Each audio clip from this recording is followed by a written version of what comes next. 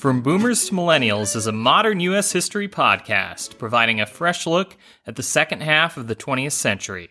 Welcome to episode 18A, also known as Hannah Arendt, 10-Minute Profile. In this episode, we will examine the life of the influential political philosopher Hannah Arendt. Each of our 10-minute profiles start out with the question, what makes this person interesting and significant? In the case of Arendt, she experienced the political brutalities of the 20th century and then subjected them to critical examination, formulating influential concepts such as the banality of evil. Although Arendt is often thought of as a figure from European history, she spent her most productive working years in her adopted country of the United States. Plus, her ideas were influential all around the English-speaking world and beyond. Hannah Arendt was born in 1906 in northern Germany near the city of Hanover.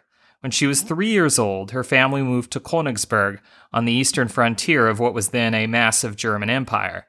Young Hannah was primarily raised by her mother, who was a musician, because her father, who worked as an engineer, died when she was just 7 years old. Her parents were ethnically Jewish, but her family was secular and politically left of center. The family's ancestors came to Germany from Russia during the mid-19th century, fleeing the government oppression and anti-Semitism that Jews faced under the rule of the Russian Tsars. This fact became tragically ironic because 20th century Germany would soon become the worst place in the world to be Jewish. Hannah's mother Martha was a major supporter of the Social Democrats, which at the time was Germany's large socialist party that considered itself the representative of working-class interests.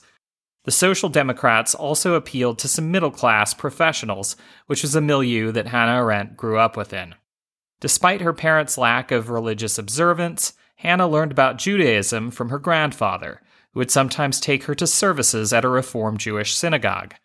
Nevertheless, Arendt grew up studying the great German philosophers. She later reflected that families like her own, middle-class Jewish intellectuals, tried very hard to assimilate into German culture, but nevertheless they often faced prejudice. In 1924, Hannah Arendt, who had shown prodigious gifts for learning ancient languages as a young woman, enrolled in college at the University of Marburg in Western Germany. There she studied philosophy, and she ended up having a romantic affair with a prominent professor, Martin Heidegger, which continued into the late 1920s. Arendt later left Marburg to finish her graduate studies at the University of Heidelberg, studying with the existentialist philosopher Karl Jaspers. During 1929, Arendt, who had recently ended her relationship with Heidegger, got married to a writer named Gunther Stern, who was also an ethnically Jewish philosopher and intellectual. The year 1933 brought major changes to Hannah Arendt's life. That was the year that Adolf Hitler and the Nazi Party took control of Germany.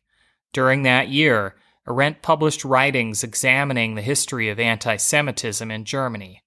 This work drew the ire of the new government, which did not approve of this line of inquiry. Arendt was arrested for her writings and briefly imprisoned by the Gestapo, the new regime's secret police. Once she got out of prison, she and her husband realized they would need to leave Germany, at least for the duration of the Nazi regime. They moved to Czechoslovakia and then to Switzerland, before finally settling in France. Also in 1933, Hannah's former lover and mentor, Professor Martin Heidegger, joined the Nazi Party. During their years living in Paris, Hannah Arendt and Gunther Stern grew apart, and they had an amicable divorce.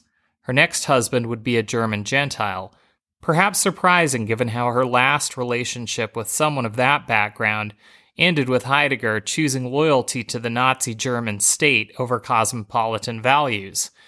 But Heinrich Blücher, who married Arendt in 1940, was cut from a different political cloth than Heidegger.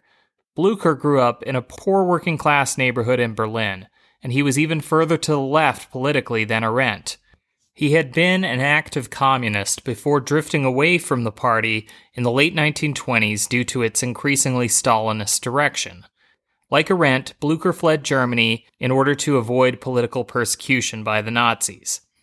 The two met and fell in love in the cafes catering to German-speaking exiles in Paris. Hannah's life would be turned upside down again when the Nazis invaded France in spring 1940. Fortunately, with the help of an American journalist, Arendt and Blücher secured visas to the United States, and they arrived in New York during May 1941. They struggled to learn English, and Arendt certainly had some mixed feelings about American culture, but she relished the political freedom and security she enjoyed in the States. Over the course of the 1940s, she found her foothold. In 1944, she became the director of an organization called the Commission on European Jewish Cultural Reconstruction, which tried to preserve Jewish books, artwork, and artifacts that sadly no longer had owners after entire families had been wiped out in the Holocaust. Her husband Blücher found work teaching at Bard College in the Hudson River Valley north of New York City. Arendt, who had been stripped for citizenship by the Nazis and had been technically stateless for years, obtained the benefits of U.S. citizenship in 1950. As a U.S. citizen, Arendt would enter the most fruitful period of her intellectual career and would make her name as a political philosopher. In 1951, she published The Origins of Totalitarianism, a book that examined how mid-century dictatorships such as those of Hitler and Stalin came to power. Despite the fact that her husband was basically a Marxist, Arendt was concerned about authoritarian communism that seemed to be gaining ground around the world by the early 1950s. Historian James T. Patterson notes that Arendt's book was part of the same intellectual trend of concern about authoritarian governments that had also been expressed in George Orwell's novel 1984, published just 2 years earlier. See Episode 3. Patterson recalls that Arendt was, quote, a highly regarded political thinker and philosopher known for her hostility to fascism, and The Origins of Totalitarianism tended, quote, to equate communism and fascism by showing how both systems relied on terror and unlimited political power, close quote. Arendt's work on totalitarianism also emphasized how these modern systems differed from other historical tyrannies in the extent to which they exposed their entire populations to propaganda and surveillance. Given the decline of democracy around the world here in the 21st century, unfortunately this particular book by Arendt remains relevant today. Arendt went on to teach at the University of Chicago during the 60s. In 1963, she published what would arguably become her most famous and most controversial work following Israel's capture of the infamous Nazi leader Adolf Eichmann from his hideout in Argentina. See Episode 1A. In 1961, the Israelis brought Eichmann to Jerusalem in Israel to stand trial for his complicity in the Holocaust and other war crimes. Arendt observed this historic trial and wrote a book called Eichmann in Jerusalem, containing her observations of the proceedings.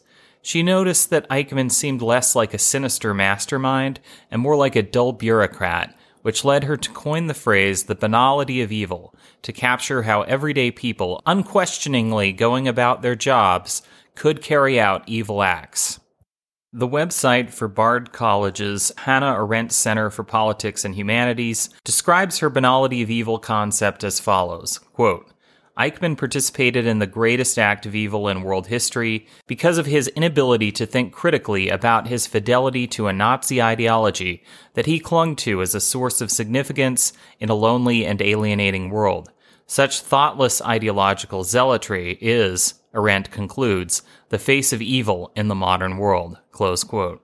When Arendt published the book, she received some pushback from within the Jewish community for making some critical comments about how the Israelis conducted the trial.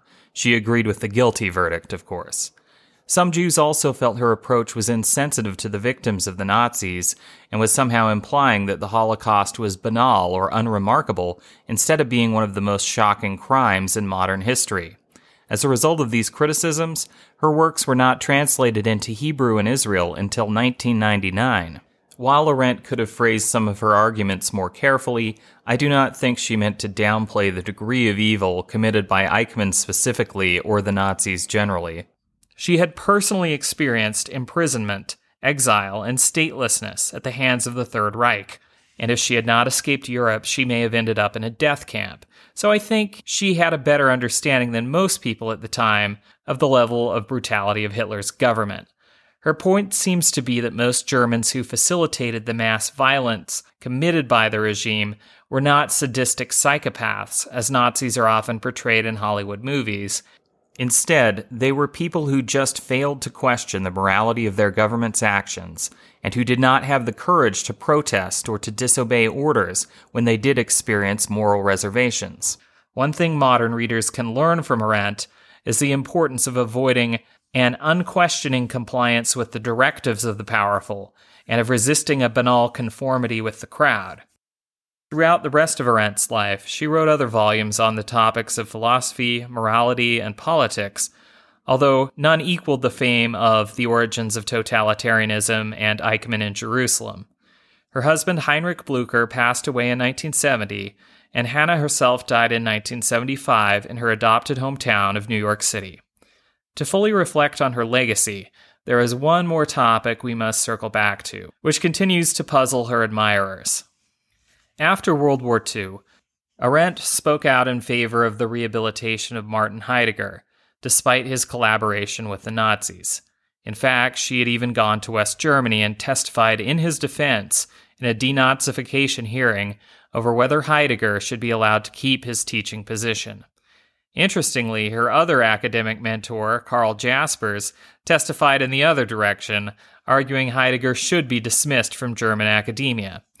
The revelation of the extent of Arendt's defenses of Heidegger in the U.S. media greatly disappointed many of her readers. But it is important to bear in mind that even the most intelligent and rational humans are also creatures of emotion as well as of reason.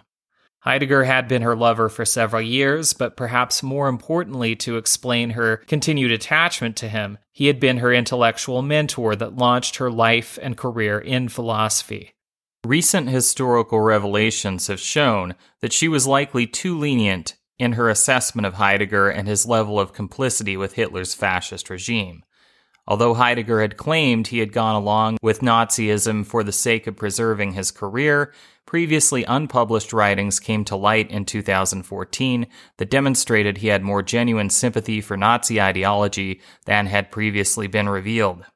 He started, as so many reactionaries do, with a sense of alienation from the modern world, and followed that path to believe that Hitler's movement was reviving something primitive, vital, and even romantic in the German spirit. His lack of consideration of the victims seems particularly callous, especially given his history of close professional and personal relationships with Jewish people. Although he indicated he did not fully buy into the Nazi belief that Germans were the master race, he asserted the superiority of Germanic culture, and Heidegger's secret notebooks contain nasty and dismissive assessments of Jewish, American, and British people and cultures. Despite his infamy, some of Heidegger's philosophical ideas are still studied in universities around the world, yet his legacy remains deeply stained by his collaboration with a totalitarian regime. Hannah Arendt's legacy, on the other hand, is that of a survivor who was victimized by Hitler's government and then spent much of the rest of her career applying her intellectual gifts to the task of trying to understand how such political atrocities occur and how they might be avoided in the future. This concludes our latest, slightly more than 10-minute long profile episode. Please let us know what you thought of the show on our social media or at boomertomillennial@outlook.com. We want to conclude our episode by reminding our listeners not to be evil. That sounds like a joke, and it mostly is, but I think the serious point we can take away from Arendt is to make sure you're thinking through the moral consequences of your actions. So go do that, and thank you for listening.